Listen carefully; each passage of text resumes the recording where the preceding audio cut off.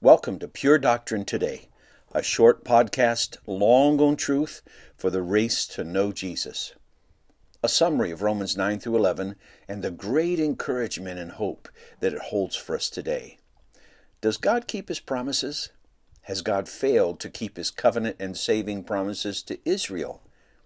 No. As the Apostle Paul wrote in the New Testament, a small number of ethnic Jews have been being saved throughout faith in the gospel all along. But a huge number will be saved.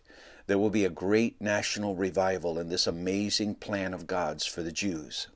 The Jews reject Him, and then the Gentiles come to salvation in Christ by faith, which results in the Jews being made jealous because they see the Gentiles experiencing the gospel's blessings.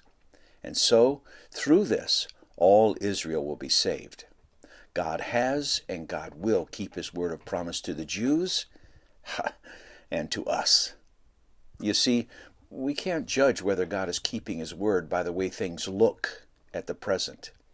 And because we know God's word of promise to the Jews is being kept, we can be sure that He will keep His promise to save us to the very end. Nothing can separate us from the love of God in Christ Jesus our Lord. And this great plan and this great assurance leads us to worship, as it does Paul at the end of Romans chapter 11, verses 33 to 36, where he writes, "Oh, the depth of the riches and wisdom and knowledge of God!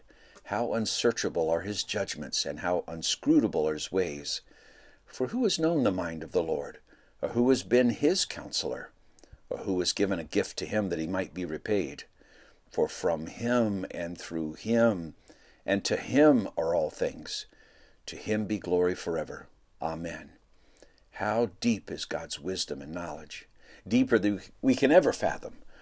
Oh, how foolish it is to think we know all that God is up to. How foolish to think that God is failing to keep His promises because of how things look. Who has known the mind of the Lord? Or who has been His counselor? Isaiah writes, Isaiah 55, starting in verse 8, "For my thoughts are not your thoughts, neither are your ways my ways, declares the Lord.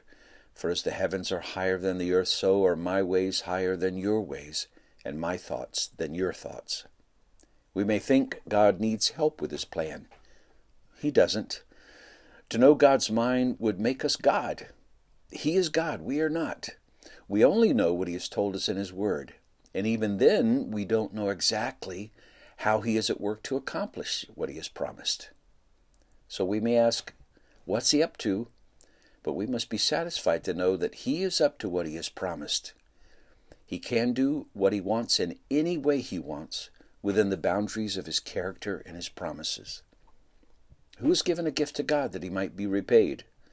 God is in debt to no one. He is not in debt to save anyone because all are rightly and justly lost and condemned.